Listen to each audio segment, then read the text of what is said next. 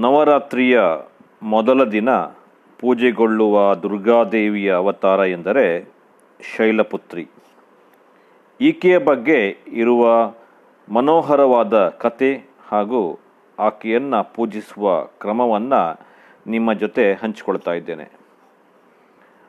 ಅಶ್ವಯುಜ ಮಾಸದ ಶುಕ್ಲ ಪಾಡ್ಯಮಿಯಿಂದ ದಶಮಿವರೆಗೂ 9 ದಿನಗಳ ಕಾಲ ಆಚರಿಸಲ್ಪಡಿಸುವಂಥ ಹಬ್ಬವೇ ನವರಾತ್ರಿ. ನವರಾತ್ರಿಯ ಈ ದಿನಗಳಲ್ಲಿ ದುರ್ಗಾ ಮಾತೆಯನ್ನು ನವ ಅವತಾರಗಳಲ್ಲಿ ಪೂಜಿಸುವುದು ಹಿಂದಿನಿಂದಲೂ ನಡೆದುಕೊಂಡು ಬಂದಂಥ ಸಂಪ್ರದಾಯ. 9 ದಿನಗಳಲ್ಲಿ ಮೊದಲ ದಿನ ಪೂಜಿಸುವ ಶಕ್ತಿದೇವಿಯ ಮೊದಲ ಅವತಾರವೇ ಶೈಲಪುತ್ರಿ. ಶ್ವೇತ ವಸ್ತ್ರದಲ್ಲಿರುವಂಥ ಶೈಲಪುತ್ರಿಯು ಶಾಂತಿಯುತವಾದಂಥ ನಡವಳಿಕೆಯನ್ನು ಬೆಳೆಸಿಕೊಳ್ಳಲು ಪ್ರೇರಣೆಯಾಗಿದ್ದಾಳೆ. ಶೈಲ ಎಂದರೆ ಪರ್ವತ. ಈಕೆ ಪರ್ವತರಾಜನ ಮಗಳು. ಪರ್ವತ ಎಂದರೆ ಪ್ರಕೃತಿ. ಪ್ರಕೃತಿಯು ತಾನಾಗಿಯೇ ಹೆಣ್ಣಿನ ಗುಣ ಪ್ರಕೃತಿಯನ್ನು ಪ್ರೀತಿಸಿ ಪೂಜಿಸುವ ಶುದ್ಧವಾಗಿರಿಸಿಕೊಳ್ಳುವನೆಂದರೆ ಸೂಚಿಸುವ ಗುಣ ಈಕೆಯನ್ನು ಕಾಣಬಹುದು. ಶೈಲಪುತ್ರಿಯ ಕತೆ ಪರ್ವತರಾಜ ಹಿಮವಂತನ ಪುತ್ರಿಯೇ ಶೈಲಪುತ್ರಿ. ಈ ದೇವಿಯ ಅವತಾರದ ಹಿಂದೆ ಒಂದು ಕತೆ ಇದೆ. ಪ್ರಜಾಪತಿ ಬ್ರಹ್ಮನ ಮಗನಾದಂಥ ದಕ್ಷ ತನ್ನ 27 ಪುತ್ರಿಯರನ್ನು ಚಂದ್ರನಿಗೆ ಮದುವೆ ಮಾಡಿಕೊಟ್ಟಿದ್ದ. ಉಳಿದವರಲ್ಲಿ ಒಬ್ಬಳಾದಂಥ ದಾಕ್ಷಾಯಿಣಿ ಶಿವನನ್ನು ಪ್ರೀತಿಸಿ ವರಸಿದಳು. ದಕ್ಷ ಮಹಾರಾಜನಿಗೆ ಅಳಿಯ ಶಿವನನ್ನು ಕಂಡರೆ ಆಗುತ್ತಿರಲಿಲ್ಲ. ಸ್ಮಶಾನದಲ್ಲಿ ವಾಸ ಮಾಡುವ ಕುತ್ತಿಗೆಯಲ್ಲಿ ನಾಗರಹಾವನ್ನು ಸುತ್ತಿಕೊಂಡಿರುವ ಶಿವನಿಗಿಂತ ಚೆಲುವೆಯಾಗಿರುವ ತನ್ನ ಮಗಳಿಗೆ ಉತ್ತಮವರ ಸಿಗುತ್ತಿದ್ದ ಎಂದು ಹೇಳಿಕೊಳ್ಳುತ್ತಿದ್ದ. ಪ್ರಜಾಪತಿ ಬ್ರಹ್ಮನು ಆಯೋಜಿಸಿದಂಥ ಒಂದು ಯಜ್ಞ ವೇದಿಕೆಯಲ್ಲಿ ಶಿವನು ಅಧ್ಯಕ್ಷನಾಗಿದ್ದ. ಅಲ್ಲಿಗೆ ದಕ್ಷ ಆಗಮಿಸಿದ. ಆಗ ಬ್ರಹ್ಮ ಮತ್ತು ಶಿವ ಬಿಟ್ಟು ಉಳಿದವರೆಲ್ಲರೂ ಎದ್ದು ನಿಂತು ಗೌರವವನ್ನು ಸೂಚಿಸಿದರು. ಇದರಿಂದ ದಕ್ಷ ಕೆರಳಿ ಹೋದ. ಶಿವ ಬೇಕೆಂದೇ ತನಗೆ ಗೌರವ ನೀಡದೆ ಅವಮಾನಿಸಿದ ಎಂದು ಕನಲಿ ಕೆಂಡವಾದ. ಇದಕ್ಕೆ ಪ್ರತಿಕಾರವೆಂಬಂತೆ ದಕ್ಷನು ಶಿವನಿಗೆ ಅವಮಾನ ಮಾಡಬೇಕೆಂದು ಇನ್ನೊಂದು ಯಜ್ಞವನ್ನು ಆಯೋಜಿಸಿದ. ಆದರೆ ಮಗಳು ದಾಕ್ಷಾಯಿಣಿ ಹಾಗೂ ಅಳಿಯ ಶಿವನಿಗೆ ಆಹ್ವಾನ ನೀಡದೆ ಉಳಿದ ಎಲ್ಲ ಮಕ್ಕಳಿಗೆ ಆಹ್ವಾನವನ್ನು ನೀಡಿದ. ತಂದೆಯ ಯಾಗವನ್ನು ಆಯೋಜಿಸುವುದರಿಂದ ತಿಳಿದಂಥ ದಾಕ್ಷಾಯಿಣಿ ಶಿವನೊಂದಿಗೆ ಆ ಕಾರ್ಯಕ್ರಮದಲ್ಲಿ ಭಾಗಿಯಾಗೋಣ ಎಂದು ಒತ್ತಾಯಿಸುತ್ತಾಳೆ.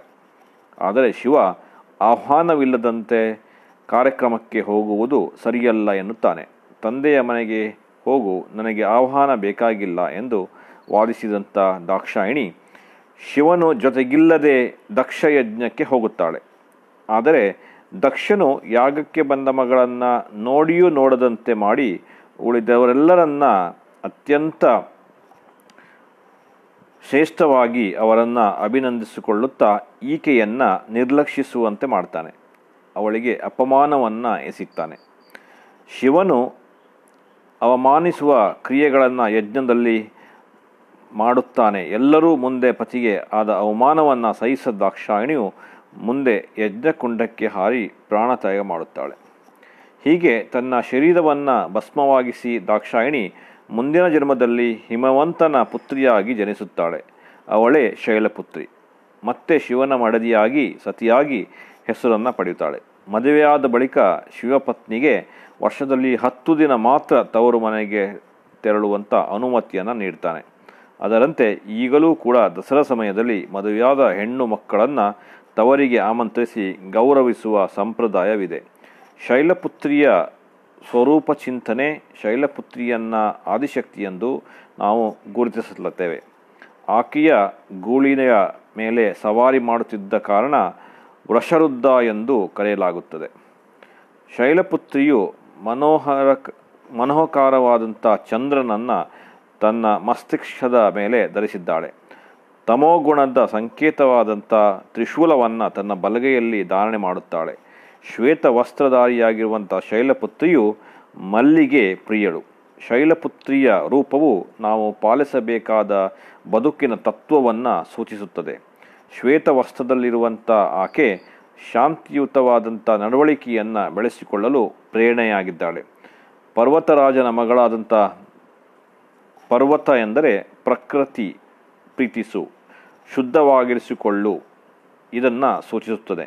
ಗೂಳಿಯ ಮೇಲೆ ಕುಳಿತಿರುವಂಥ ಮೂಲಕ ಮೂಕ ಪ್ರಾಣಿಗಳು ದೇವದೇವತೆಯರು ವಾಹನವಾಗಿದ್ದು ಅವರನ್ನು ಹಿಂಸಿಸಬಾರದೆಂಬ ಸಾಂಕೇತಿಕವನ್ನು ನೀಡಲಾಗಿದೆ. ಒಂದು ಕೈಯಲ್ಲಿರುವ ತ್ರಿಶೂಲ ತಾಪತ್ರಯಗಳ ನಿವಾರಣೆಯ ಸೂಚಕ ಮತ್ತು ನಮ್ಮ ಮನಸ್ಸು ದುಷ್ಟತನದತ್ತ ದೃಷ್ಟಿ ಹಾಯಿಸಬಾರದು ಎಂದು ತೋರಿಸುತ್ತದೆ. ಆದ್ದರಿಂದ ಶೂಲದಂತಹ ಅಸ್ತ್ರದಿಂದ ನಮ್ಮನ್ನು ನಾವೇ ಇರಿದುಕೊಂಡಂತೆ ಎಂಬುದು ಈ ಒಂದು ಅವತಾರದಿಂದ ನಾವು ಕಲಿಯಲ್ಪಡ್ತೇವೆ. ಇನ್ನೊಂದು ಕೈಯಲ್ಲಿರುವಂಥ ಕಮಲವು ಕೋಮಲವಾದ ಎಸುಳೆಗಳುಳ್ಳ ನೀರಿನಲ್ಲಿ ಅರಳುವ ಸುಂದರ ಹೂವು, ವಿನಯ ಮತ್ತು ತಾಳ್ಮೆಯ ಸಂಕೇತ. ತಾಳಿಯಾದ ಮನಸ್ಸಿನಲ್ಲಿ ತಳಮಳವಿರುವುದಿಲ್ಲ. ದೇವಿ ರೂಪಗಳು ಹೆಣ್ಣಿನ ಶಕ್ತಿಯನ್ನು ಪ್ರತಿಬಿಂಬಿಸುತ್ತದೆ.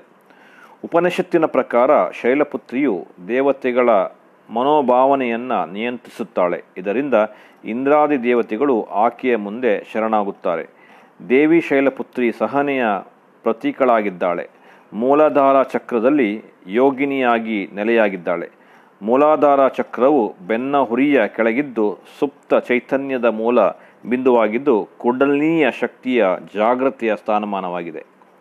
ಶೈಲಪುತ್ರಿಯ ಪೂಜೆ ನಾವು ಹೇಗೆ ಮಾಡುವುದನ್ನು ತಿಳಿದುಕೊಳ್ಳಬೇಕಾಗಿದೆ. ನವರಾತ್ರಿಯ ಪೂಜೆಯ ಸಂದರ್ಭದಲ್ಲಿ ಯೋಗ ಸಾಧಕರು ನವರಾತ್ರಿಯ ಮೊದಲ ದಿನ ಮೂಲಾಧಾರ ಚಕ್ರದ ಮೇಲೆ ಗಮನವಿಟ್ಟು ಧ್ಯಾನ ಮಾಡುತ್ತಾರೆ. ಆಧ್ಯಾತ್ಮ ಸಾಧನಾ ಕ್ರಮದಲ್ಲಿ ಅದುವೇ ಮೊದಲ ಹೆಜ್ಜೆ.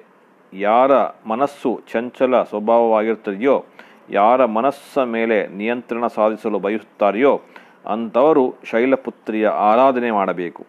ಶೈಲಪುತ್ರಿಯ ಆರಾಧನೆಯಿಂದ ಸಾಧಕನಿಗೆ ಬಲ, ಶೌರ್ಯ ಮತ್ತು ಇಂದ್ರಿಯ ನಿಗ್ರಹ ಶಕ್ತಿ ಬರುತ್ತದೆ.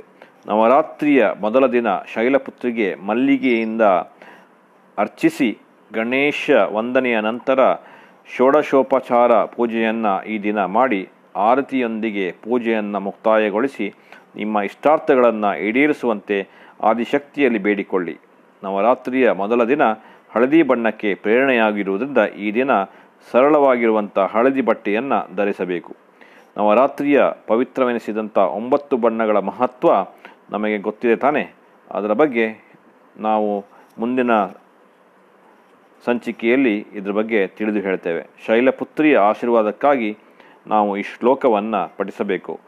ಓಂಕಾರ ಮೇ ಶಿರಾಹೇ ಪಟು ಮೂಲಾಧಾರ ನಿವಾಸಿನಿ ಹಿಮಾಕರಂ ಪಟು ಲಾಲೇಟ ಬಿಜರೂಪ ಮಹೇಶ್ವರಿ ಶ್ರೀಂಕಾರ ಪಟು ವಾದ್ಯನೆ ಲಾವಣ್ಯ ಮಹೇಶ್ವರಿ ಹಂಕಾರ ಪಟು ಹೃದಯಂ ತಾರಣಿ ಶಕ್ತಿ ಸ್ವಾಗೃತ ಪಟ್ಖರಾ ಪಟು ಸರ್ವೇಜ್ಞ ಸರ್ವಸಿದ್ಧಿ ಫಲಾಪ್ರದೆ ಸರ್ವೇ ಜನೋ ಸುಖಿನೋ ಭವಂತು.